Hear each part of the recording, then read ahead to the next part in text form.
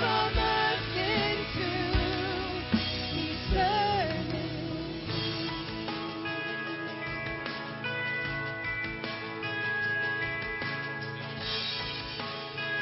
Sing Hosanna.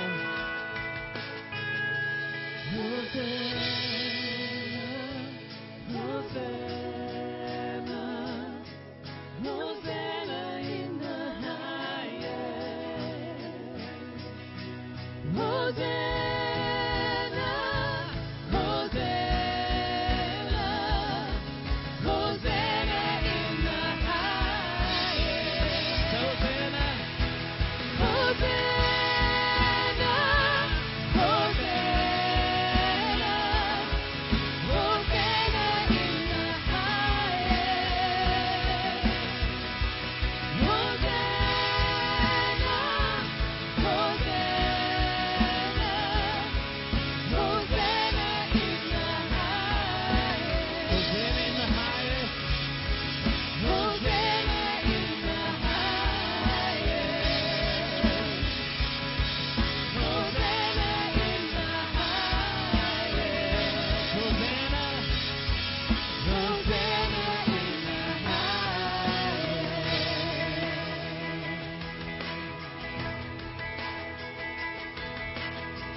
So we welcome you in to our hearts today, Lord.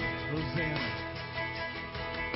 Blessed are you, the one who comes in the name of the Lord. Amen.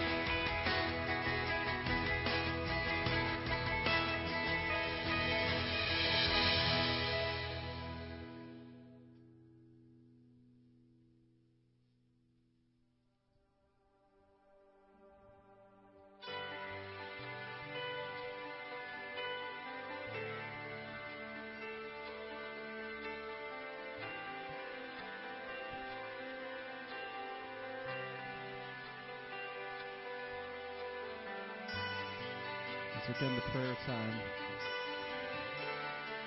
let's just pray that, ask God to make room in our hearts so that His Spirit can move.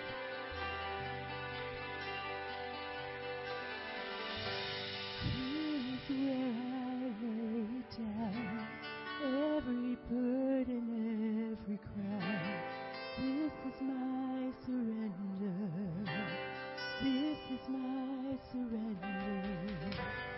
Here is where I lay down every lie and every doubt.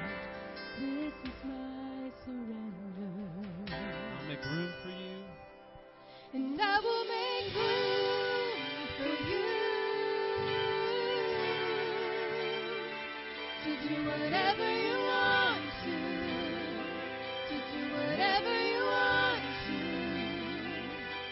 And I will make room for you to do whatever you want to do whatever you want to. Here is where I lay down every burden, every crown. This is my surrender. This is my surrender.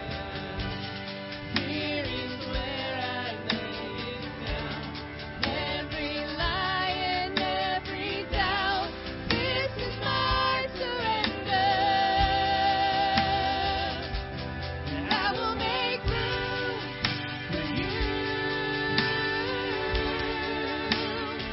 to do whatever you want to do whatever you want to.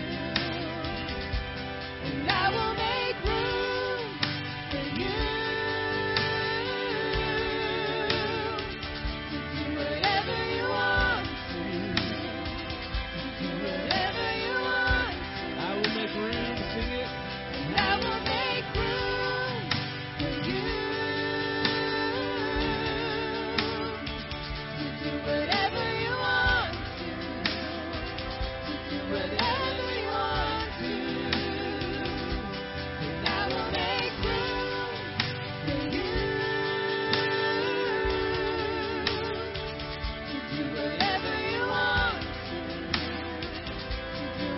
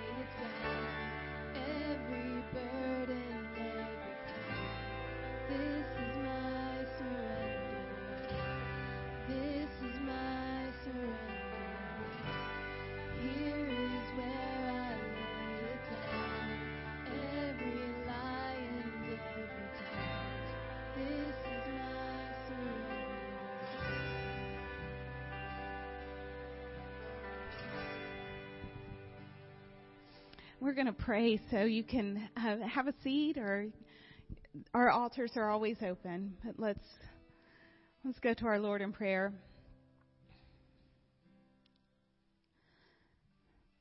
Lord Jesus, on a day like today, when we celebrate what we call Palm Sunday, I can't help but be reminded that you tend to come into our lives in unexpected ways. That the ways that we expect you to show up are sometimes small, or they're sometimes different than what we expected. And Jesus, as we move into this holiest of weeks, as we think about the steps that you took toward the cross, God, I pray that we will be reminded that everything about our faith and everything about how we are to live out our faith should be through the lens of this week.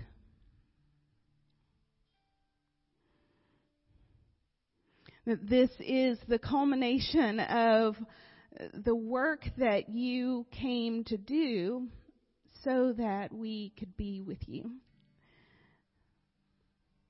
And it's not lost on me, Jesus, that you have entrusted that same kind of work to us. But God, I confess that when I look at this week, when I look at the suffering and the betrayal and the sorrow that you endured, I don't really love that you call us to take up our own cross.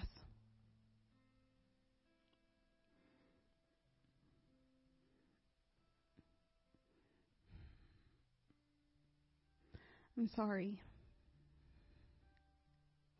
Lord, I'm sorry that so many of us, myself included, that we have many times turned this week into entertainment. And we've turned this week into production, and we have turned this week into what you've done for me. When you walked these steps so that the whole world would know how much you love us all. And so, Jesus, we come this morning with hearts filled with hope, knowing that the word Hosanna really just means save us. Will you save us? And we're begging that you will save us. Save us from ourselves mostly. Save our world. And help us to be your hands and feet as you've called us to be. To work alongside you in that mission. So God, we come. We come with open hands, open hearts, open minds, and open eyes to see the things that break your heart. And to give ourselves to you completely. This is where we surrender our lives to you, not just a portion of our week. We surrender our lives to you. And so, Lord Jesus, we come with gratitude and expectation for what you have for us and what you have for us to do. We love you, Jesus. It's in your name we pray. Amen. Will you stand with me? My friends, as we move into this week of this Holy Week, We have peace with God because of what happened to Jesus on the cross and because of his resurrection. And so let me say to you, may the peace of Christ be with you today. Thank you. Will you please extend that peace to each other?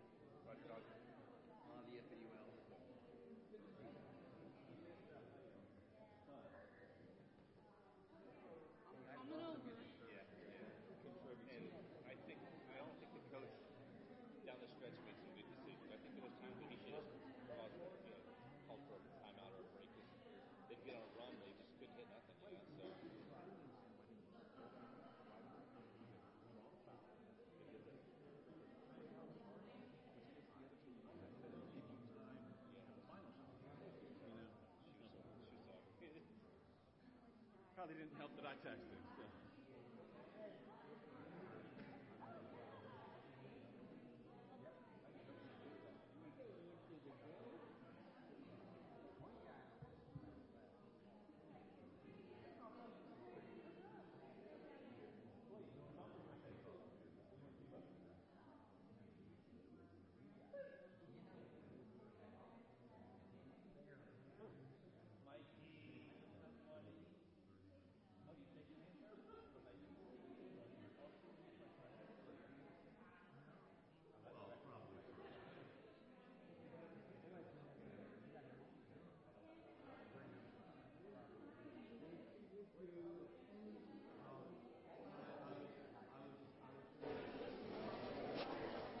Well, welcome, welcome, welcome.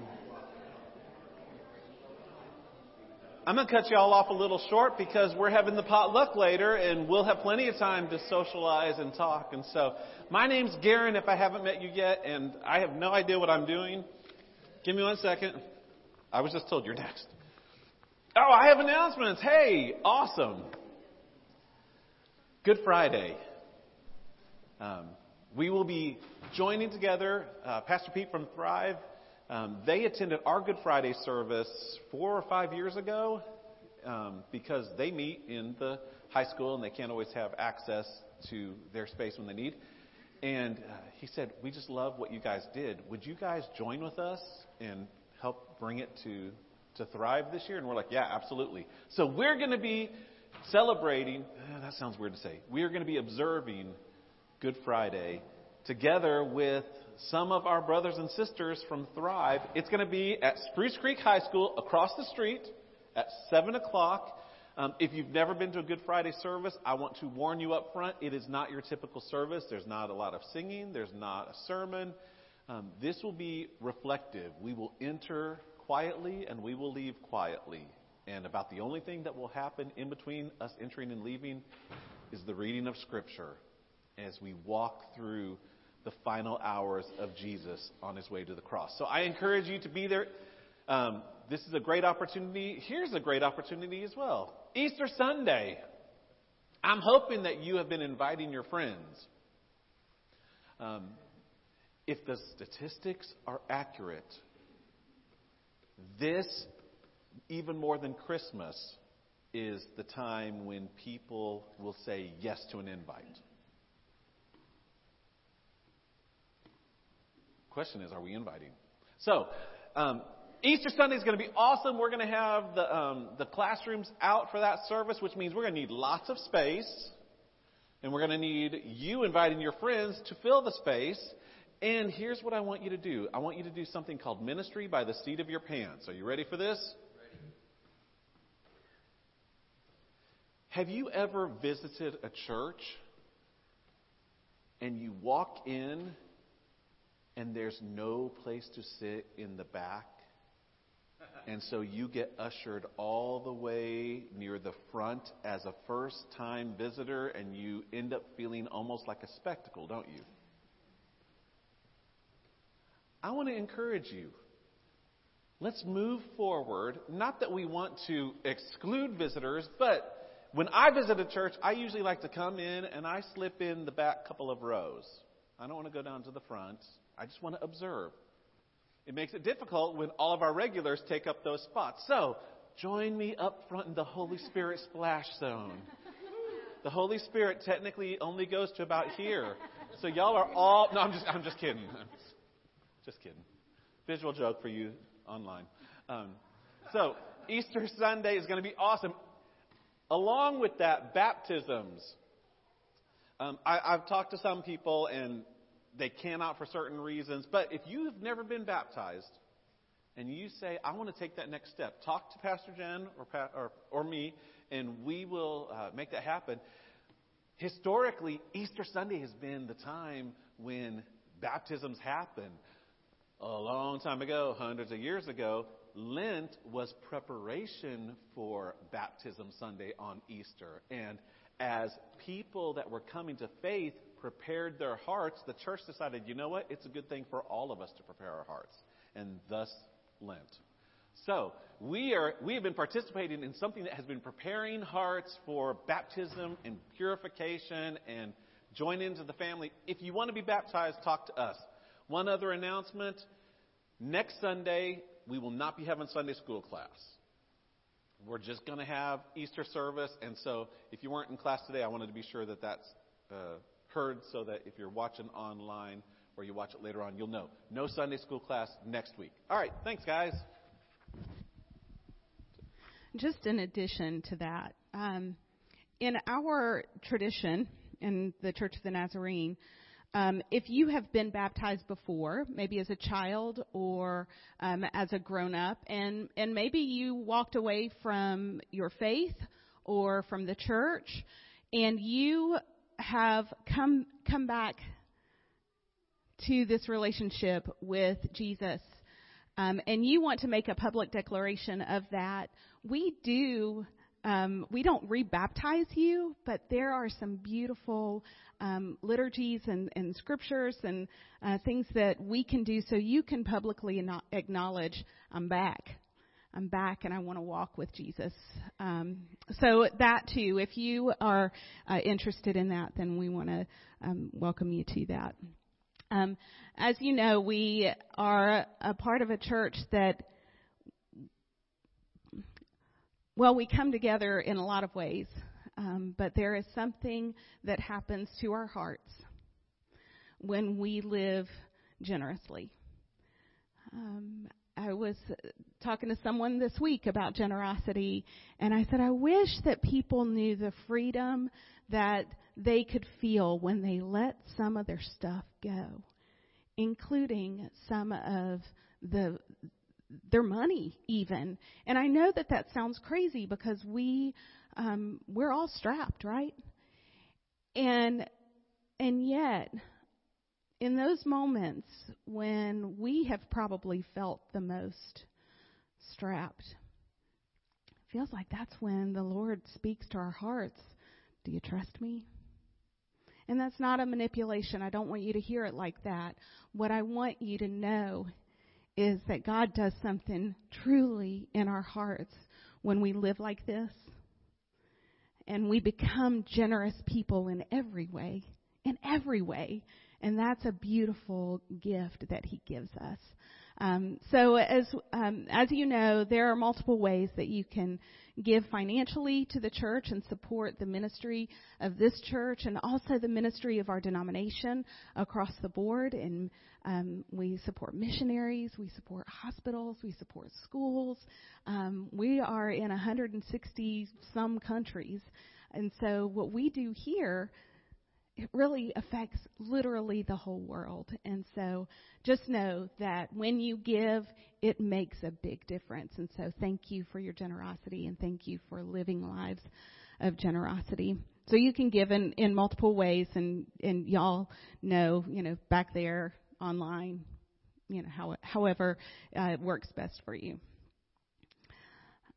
Well, let's move into this time of scripture reading and preparing to hear what the Lord has to say to us today.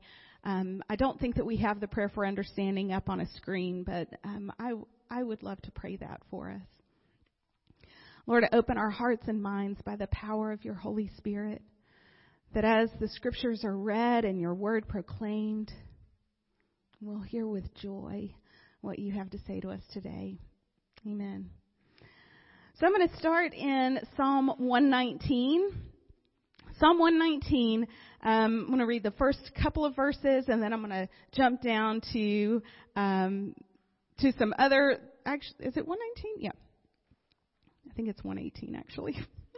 118, not 119. 118, 1 and 2, and then I'll read the last few verses of this. Give thanks to the Lord, for he is good. His faithful love endures forever. Say that with me. His faithful love endures forever. Let all Israel repeat, his faithful love endures forever. Open for me the gates where the righteous enter, and I will go in and thank the Lord. These gates lead to the presence of the Lord, and the godly enter there. I thank you for answering my prayer and giving me victory. The stone that the builders rejected has now become the cornerstone. This is the Lord's doing, and it is wonderful to see. This is the day that the Lord has made. We will rejoice and be glad in it. Please, Lord, please save us. Please, Lord, give us success. Bless the one who comes in the name of the Lord. We bless you from the house of the Lord. The Lord is God shining upon us.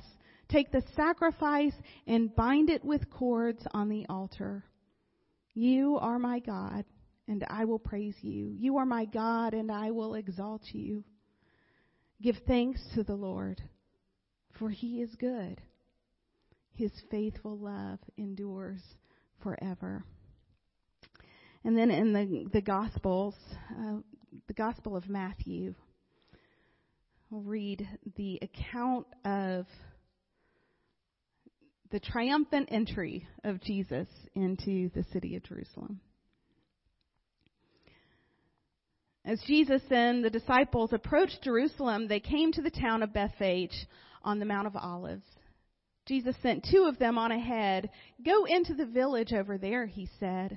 As soon as you enter it, you will see a donkey tied there with its colt beside it. Untie them and bring them to me. If anyone asks what you are doing, just say, the Lord needs them, and he will immediately let you take them. This took place to fulfill the prophecy that said, tell the people of Jerusalem, look, your king is coming to you. He is humble, riding on a donkey's colt. The 2 disciples did as Jesus commanded. They brought the donkey and the colt to him and threw their garments over the colt, and he sat on it. Most of the crowd spread their garments on the road ahead of him, and others cut branches from the trees and spread them on the road.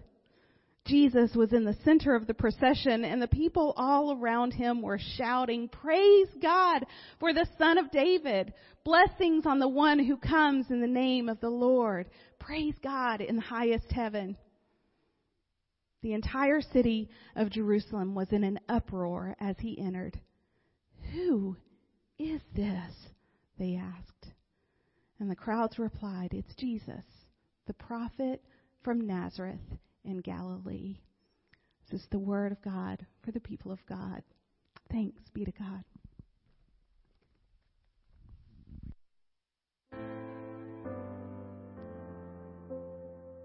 The week of his crucifixion, Jesus enters the city of Jerusalem. The events that follow will literally change the world. He rides through the crowd, not on a white horse, but on a borrowed donkey. The people bow down, shout Hosanna, and wait for his next move. The crowds not only place palm branches at his feet, but they also place on his shoulders their own expectations of a conquering king who will overthrow Rome. Jesus will not only disappoint them, he will disrupt them and will shatter their assumptions about power and justice. You're invited into a moment of reset and discovery, because the events around the life, death, and resurrection of Jesus are the absolute answer to every longing heart. May God give us eyes to see.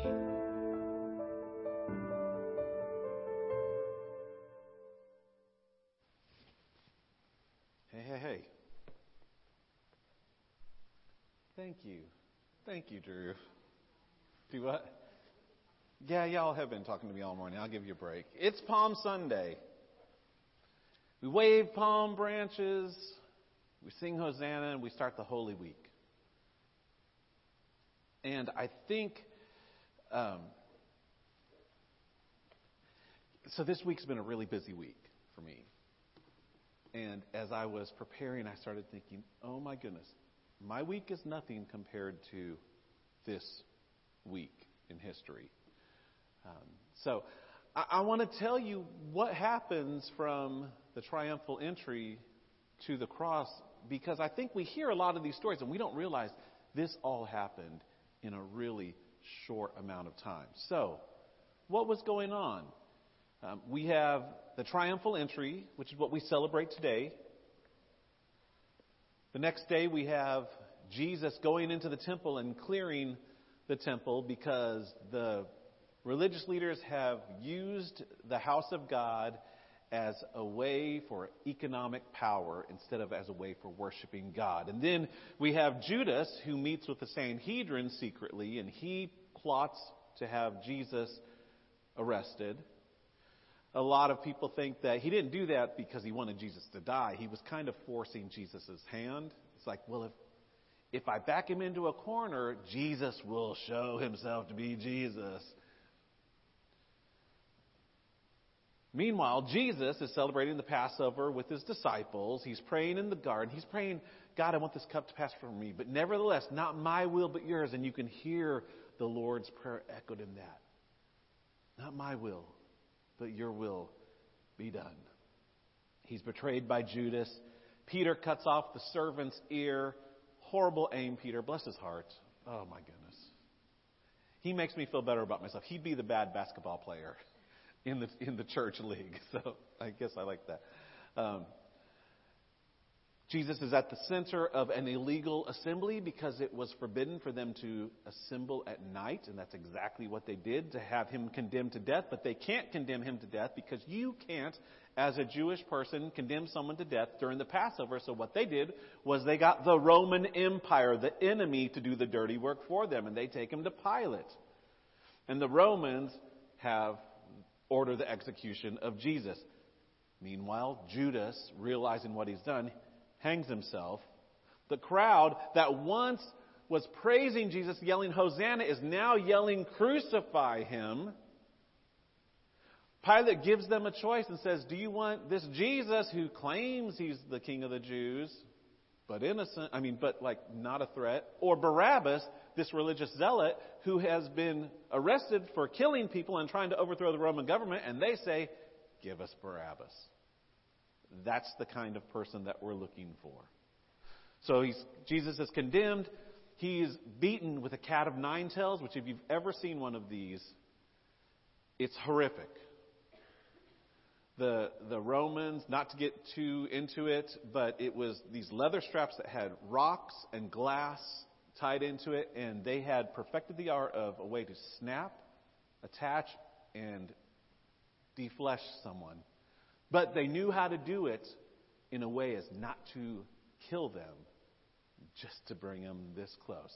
He's got a crown of thorns placed upon his head. They beat him. He's carrying a cross up the hill to Golgotha. Most people say, based on what they know, a Roman cross would weigh about 165 pounds. So you have this Jesus who's been up for 36, 48 hours. I didn't even mention Peter betraying. And, oh, yeah, I missed a lot that happened this week.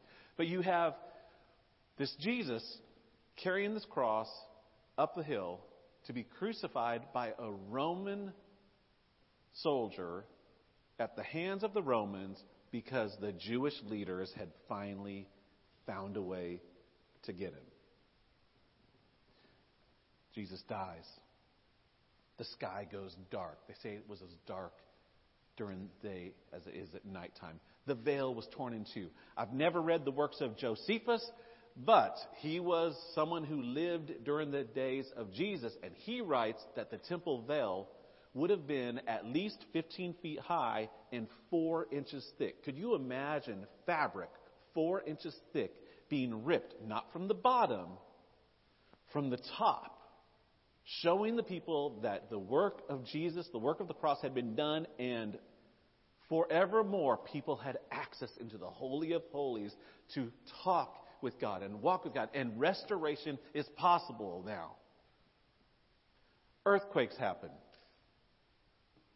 Graves are opened up. Dead people are raised from the dead when Jesus dies. Could you imagine what that's like?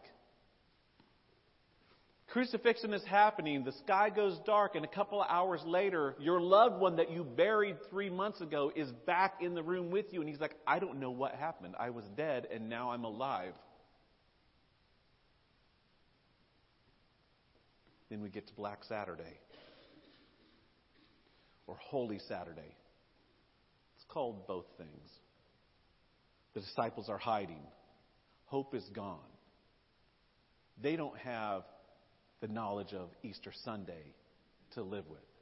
They just know that everything that they have lived for 3.5 years is gone. Buried in a borrowed tomb. All is lost. And although we, as Paul Harvey would say, know the rest of the story, and we know Easter, Holy Week, and especially from Friday to Sunday morning, we choose to live in the tension of what that feels like. That's what we've been doing during Lent. Preparing our hearts, getting ready to grapple with what it must have felt like for all hope to be lost. I'm thankful that we know next Sunday we will celebrate that early that first morning, Mary went to the tomb and the stone was rolled away. But for just a moment, we live in the tension of the pain. So this week, I want to encourage you one more time. If you haven't started, start today. Except it's going to be harder. I've been saying read one chapter, John 13, 14, 15, 16, 17. Read one chapter a day so that you get it done in a week. Your goal is to read John 13 through 17 every day this week.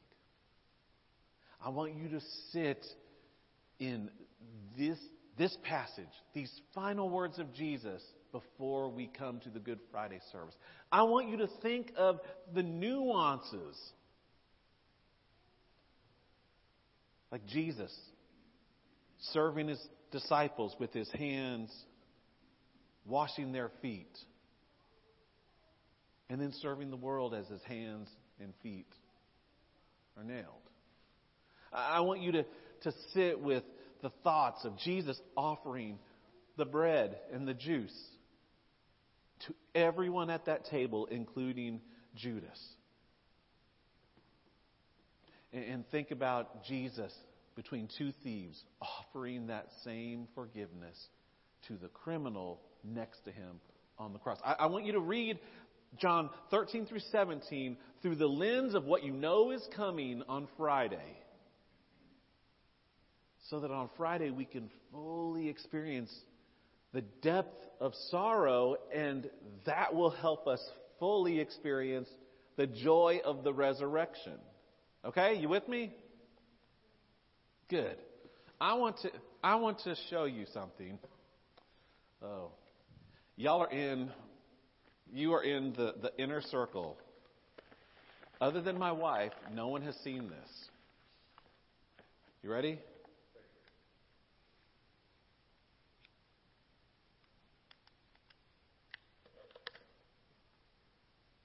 This is my razor.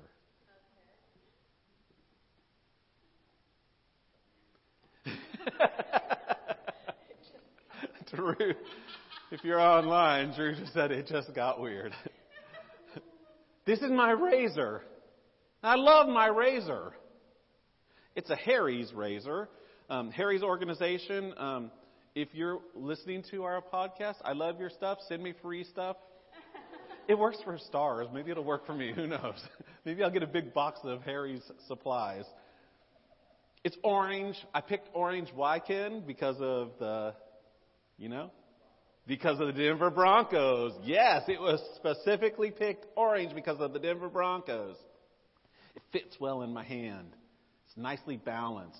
Some of them are really light, and it's like, and some of them are really heavy. And it's like, this is like, I highly recommend this razor. I love it. It glides well. It's got 5 blades. It's smooth. I love this razor. Now, the blades don't last forever, and to be honest, it does such a good job that instead of rinsing it out, I have to kind of clean it out and bang it out. But it does a great job. I love this razor. It cleans my face, makes it nice and smooth. This razor is intended for my face, and my face only. Now, when I got married, I noticed that my razor blades didn't last as long as they did when I was single. Married men, have you ever had that experience? And one day I noticed that my razor wasn't by my sink, and instead it was sitting on the bathtub. You know where I'm going, don't you? So I went to Jen. She said I could tell this, although she may say that I have it totally wrong. But this is as I recall. I went to Jen and I said, Jen, have you been using my razor? And she said, I was out, so I used it once. Is that a problem? Now, the smart guy would have said, no. But men, help me answer the question. Is that a problem? No. Yes, it is a problem. I had to explain, this razor is my razor. It's for my face. There are certain things that we share, and there are certain things that we don't. I don't share my toothbrush. I don't share my underwear. I don't share my razor. This is my razor. It's meant for my use. It's meant for my hands. And it's not about being selfish. It's about purpose. I bought this razor for a purpose. I purchased it to be used in my hands, for my face, so that my image would be what it needed to be. So in John chapter 17, I don't have the words for you. I just want you to hear them.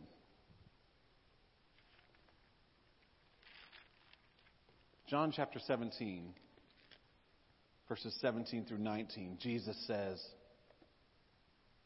sanctify them by the truth. Your word is truth. As you sent me into the world,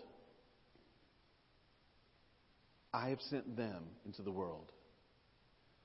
For them I sanctify myself, that they too may be truly sanctified. Now, what does it mean for Jesus to say he sanctifies himself and he wants them to be sanctified? Well, it kind of goes back to my razor. Special. It's got an intended purpose.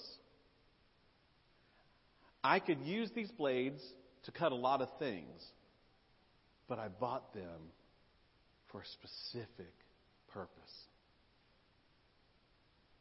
When Jesus uses the word sanctify, it's the word hagiazo. Everybody say hagiazo.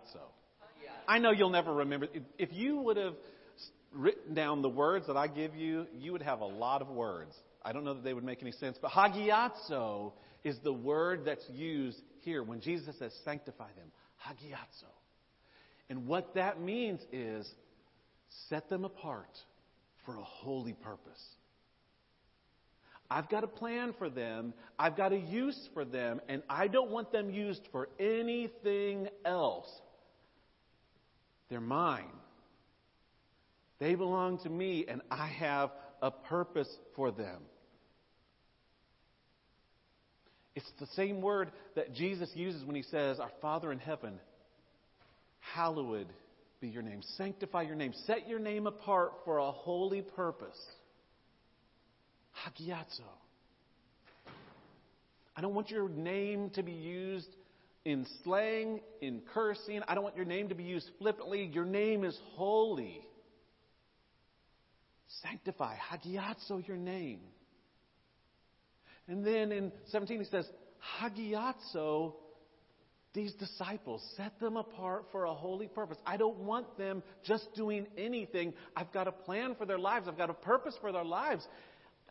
I want to use them for the way that I intended, for the way that they were created. And then he says, and I sanctify myself in verse 19. So what does it mean for Jesus to sanctify himself? What does it mean for Jesus to say, I'm setting myself apart for this holy purpose? Well, we didn't read John 17, which is why I'm asking you to read it at home. But I want to pick out a couple of verses that lead up to where we are so that you can understand a little bit of what I feel like Jesus is saying when he says set them apart. What does it mean to be set apart? What does it mean to hagiazo Jesus and to hagiazo us? Well, when Jesus said, I sanctify myself, I think in verse 1 of chapter 17 says this. After Jesus said this, he looked towards heaven and he said, Father, the hour has come. Glorify your Son so that your Son may glorify you. What does it mean for Jesus to be set apart for a holy purpose? It means that the goal of Jesus, the goal of his life was to bring glory to God. It wasn't for himself. It wasn't so that people would say, wow, that dude's a great rabbi. Wow, I should follow him. Did you see the miracles? Nope. The goal is always, I want to bring glory to God my Father. I sanctify myself. It's not about me. Don't look at me. You may see me, but I want you to see the image of the Father. I want to point people to a loving God.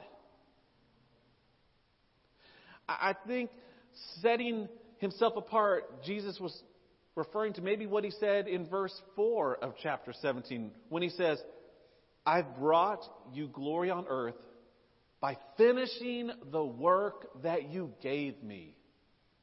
When Jesus said he was sanctifying himself, he was hagiazo, it meant, God, I know your heart. I know the work that you have for me to do, and I obediently do it. I don't do it halfway. Partial obedience isn't obedience. I do it. I to the full. Your will be done. I want to live my life exactly as you have done. May the work that you have for me be done. I think when Jesus says, I sanctify myself, I hagiazo, I think in verse 6, we get a glimpse of what he means. When he says, I've revealed you to those whom you gave me out of the world. They were yours, and you gave them to me, and they've obeyed my word. I've revealed you. For Jesus, sanctification meant revealing God to everybody that was placed in his pathway. Everyone. From the disciples to the Samaritan woman, to the Pharisees, to Lazarus, to Zacchaeus, to Nicodemus, to Mary Magdalene, to the demoniac, to the woman with the bleeding issue, to John the Baptist, to Jairus and his dying daughter, to the people in the temple, to the people in the city, to the people on the road. It didn't matter who was in front of him. His goal, if he was going to be sanctified, if he was going to complete the mission of God, if he was going to do the work of the Father completely, if he was going to be hagiazo, set apart for a holy purpose, he was going to show everyone, everywhere he went, the love of God. You want to know what God looks like? This is what God looks like. That was the mindset of Jesus. I'm going to show you visibly what an invisible God's love looks like. Which is why he could talk to anyone. Which is why he could heal people. Which is why he could have compassion. Which is why he could be in turmoil when loved ones die. This is what it meant for Jesus to sanctify himself.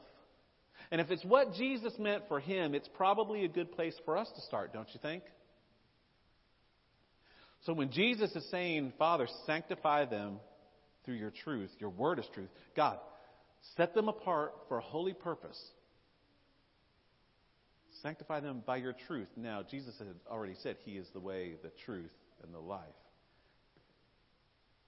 Sanctify them through your truth. Your word, logos.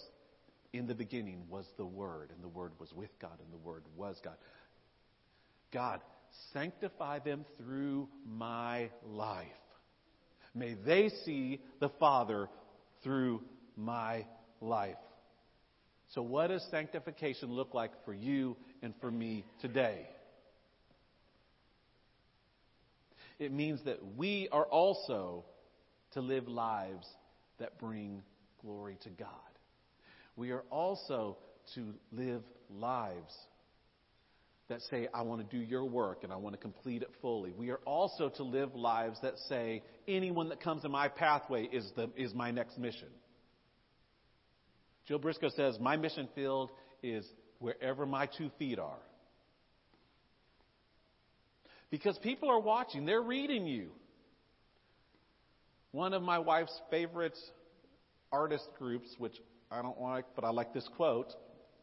Linford Detweiler says, we're all writing a story with our lives, whether or not we ever bother to pick up a pen. Do you realize you're writing a story with your life?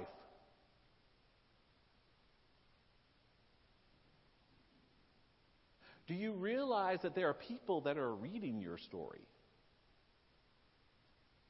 Whether you invite them to or not. So the question becomes, when people read our story, whose story are they reading?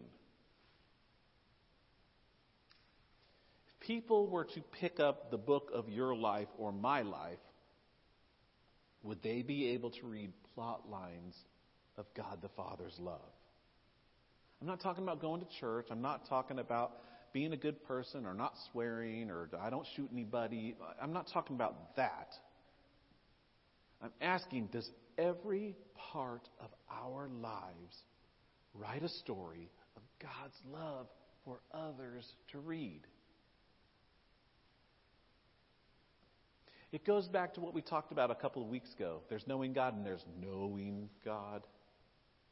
People that know God are people that you assume, they probably go to church and they probably are decent people. But God is just kind of a subplot. God is maybe the activating agent that propels them along in their story, but it's still their story. Those are people that know God. But the people that know God, the people that know Him well, they're writing a different story. The people that know God understand that God's love is the storyline that propels every storyline of every believer, and that it's not about their glory, it's about His glory. It's not about their story, it's about His story. It's not about who I want to hang out with, it's who do you have in front of me. It's not about what do I want to say, it's what do you want me to say. I want to be sanctified, set apart for a holy purpose. People that know God say, God, my point is to bring you glory. My plot line is insignificant compared to your story of redemption. when we live our lives with this kind of humility and trust, then we will live and walk in obedience to God, and will do the work that God has for us to do, which means individually, yes. It also means collectively, because the Christian life was never meant to be lived in isolation. From the beginning, from it is not good for man to be alone, God intended for community. And so it means not only do you have a setting apart for God's work, but your work that God has you do and my work that God has me do, if we are this body of believers, somehow is intricately involved, and we have a mission that we are called to do if our church is going to be hagiazoed, set apart for a holy purpose, which leads us to, if we're on mission together, then we'll know it. And if we're not on mission together, then we'll know it. But here's the thing. We can't sanctify ourselves. I want to be sure when we're talking about, I want to do your work, I want to do what you say, I want to say what you... It's not about us doing more. It's about us being more of who God created us to be. We can't sanctify ourselves. We can only obey. So if it's not us that's sanctifying, who is sanctifying? Well, 1 Thessalonians 5 reminds us, may God himself, the God of peace, sanctify hagiazo. May God, the God of peace, set you apart for a holy purpose. May he sanctify you through and through, and may your whole spirit, soul, and body be kept blameless at the coming of our Lord Jesus Christ. God is the sanctifier. We are the ones being sanctified.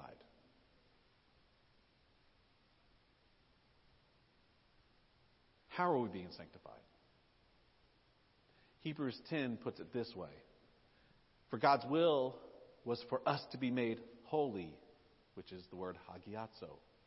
God's will is for us to be set apart by the sacrifice of the body of Jesus Christ once for all times. Under the old covenant, the priests stand and minister before the altar day after day, offering the same sacrifices again and again, which can never take away sins.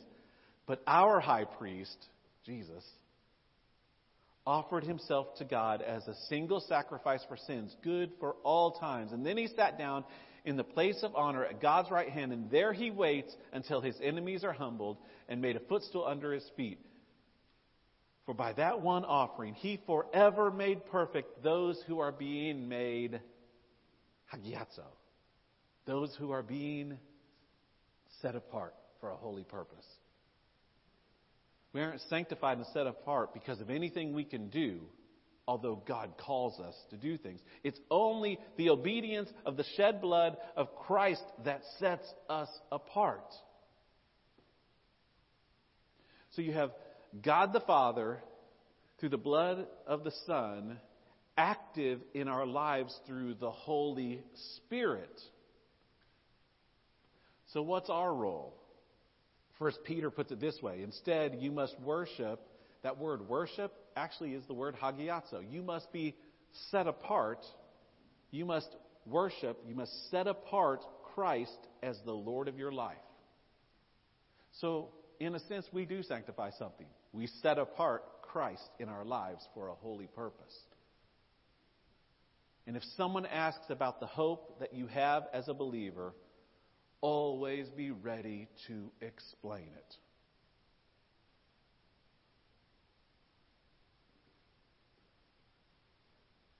So I've been struggling this week with how to close. You know, a lot of times I have questions for you, but I wasn't able to get to questions because I kept getting hung up on one question.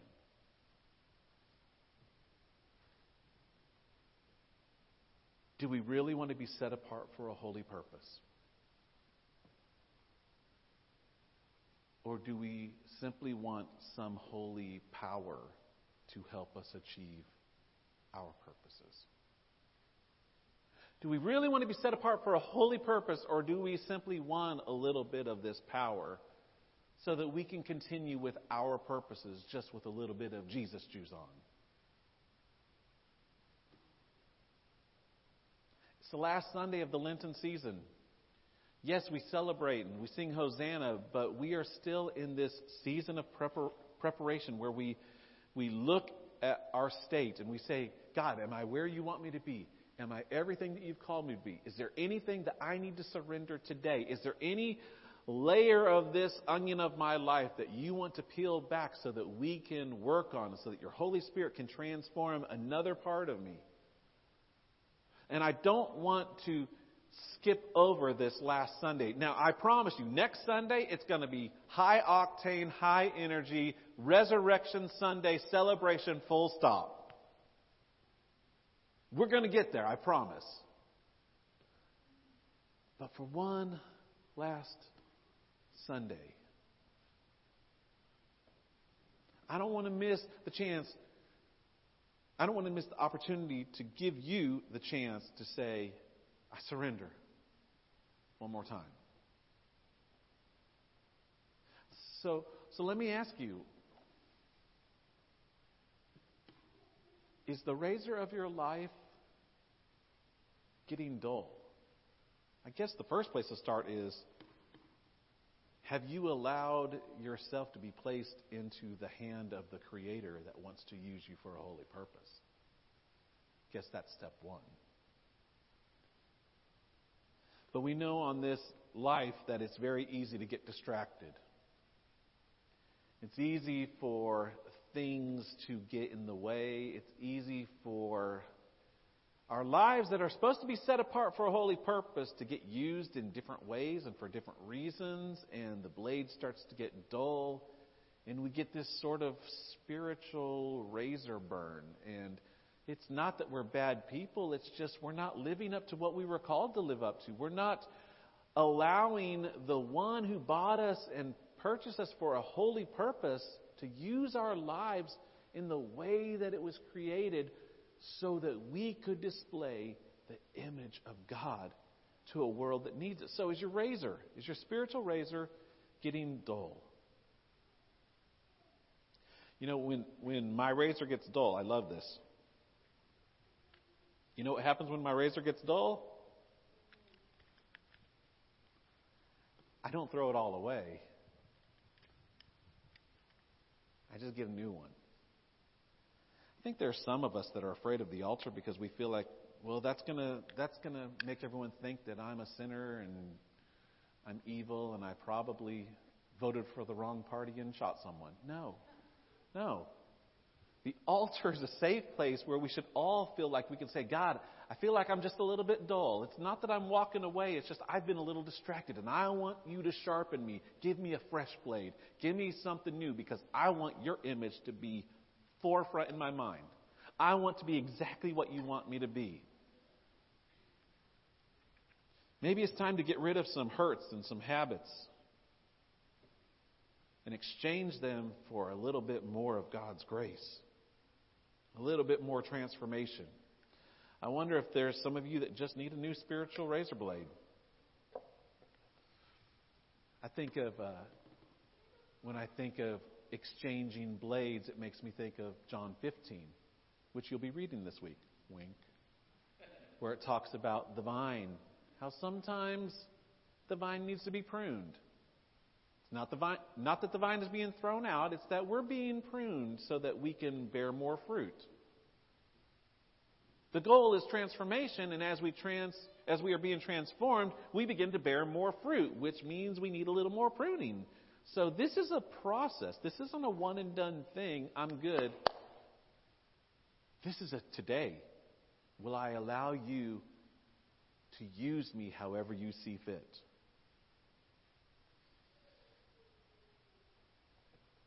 There's a famous saying, the good is the enemy of the great. I've been thinking about that a lot this week. I think there are a lot of us, myself included, that are really good razors. Just gotten a little dull. And maybe instead of trying to keep using the same system and keep focusing on the same distraction, maybe we need to just get a fresh start. So I'm going to invite you to pray. I'm going to invite you to come down to the altar because I feel like that's a great place. But I know some of you can't. But as we head into this final week, with all that we heard that went on in the life of Jesus, maybe it's time for us to just focus a little more. Surrender once again. So I'm going to be down here, and I'll be praying for us. And I invite you to join me just to say, God, I want more of you. And then we'll come to the table.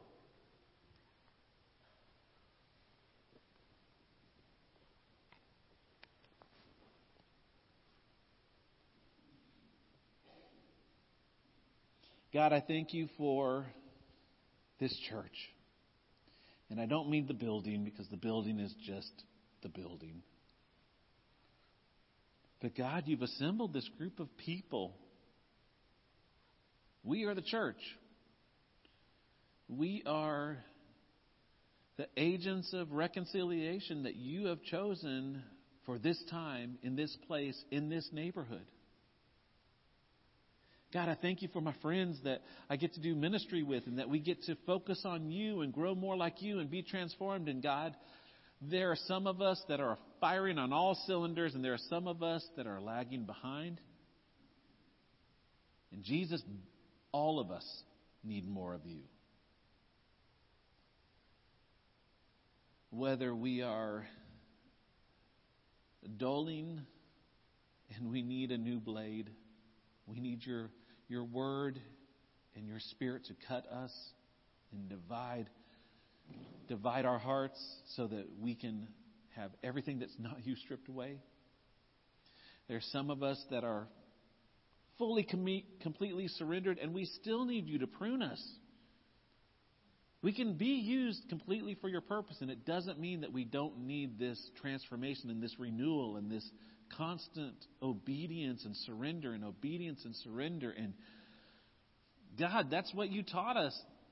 You showed us in Acts that it's all about you move and we respond. And when we respond, you move. And when you move, we respond. And when we respond, you move. And God, we want to do this with you.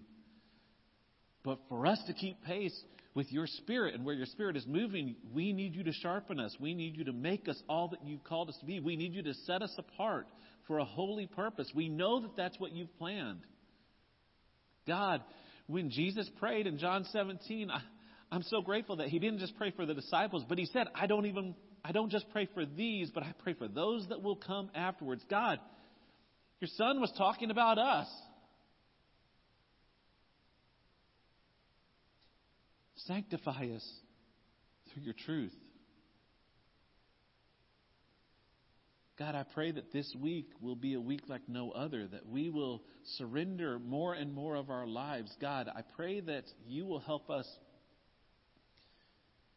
to not just let you move into part of our heart, but that you will do a complete renovation. Take over. Our lives are yours. Do with them as you will. Thank you that you are the God who set the example. Thank you for your Son who came and showed us what it looked like to be set apart for a holy purpose. And I pray that you will help us to look more and more like your Son as we follow the way of Christ. Jesus, we can't do it on our own. We can't look like you. We need your Spirit. We need this activation in our lives that comes from your Spirit speaking to our spirit and training us and teaching us and transforming us and making us more like you, Jesus, so that we can bring glory to you, God. We give you freedom to do what you want. Unleash your holiness in our lives, we pray. Amen.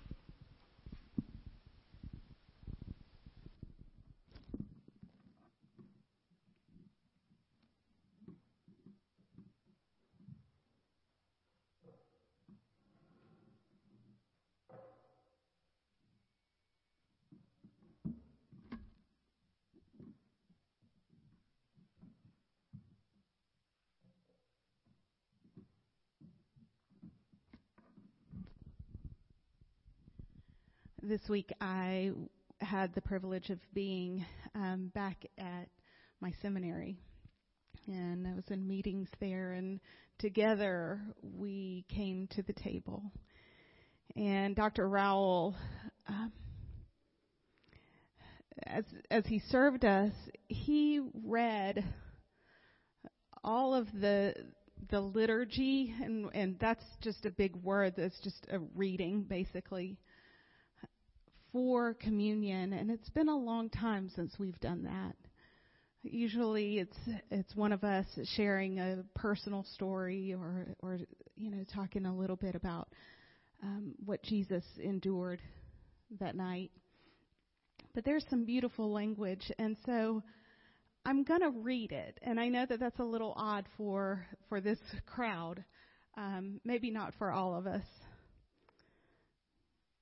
The communion supper, instituted by our Lord and Savior Jesus Christ, is a sacrament which proclaims his life, his sufferings, his sacrificial death and resurrection, and the hope of his coming again. It shows forth the Lord's death until his return. The supper is a means of grace in which Christ is present by the Spirit. Thank God. It is to be received in reverent appreciation and gratefulness for the work of Christ. All those who are truly repentant, forsaking their sins and believing in Christ for salvation, are invited to participate in the death and resurrection of Christ. We come to the table that we may be renewed in life and salvation and be made one by the Spirit. It's in unity with the church we confess our faith. Christ has died. Christ is risen. Christ will come again. And so we pray, Holy God, we gather at this your table in the name of your Son, Jesus Christ, who by your Spirit was anointed to preach good news to the poor, proclaim release to the captives, set at liberty those who are oppressed. Christ healed the sick, fed the hungry, ate with sinners, and established the new covenant for forgiveness of sins. We live in the hope of his coming again. On the night in which he was betrayed, he took bread, gave thanks, broke the bread, gave it to his disciples, and said, "This is my body, which is given for you. Do this in remembrance of me." Likewise, when the supper was over, he took the cup, gave thanks, gave it to his disciples, and said, "Drink from it, all of you. This is my blood of the covenant, which is poured out for many for the forgiveness of sins.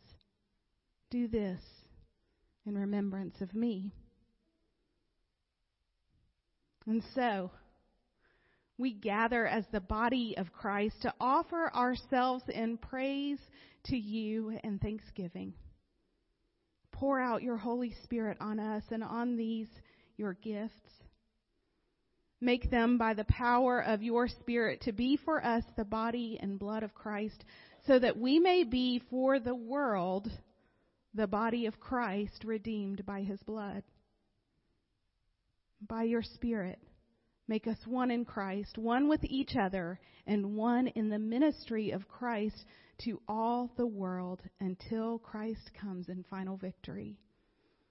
In the name of the Father, the Son, and the Holy Spirit. So this, my friends, is the body of Christ given for you and me. When you come and you take and you eat this, remember and be thankful.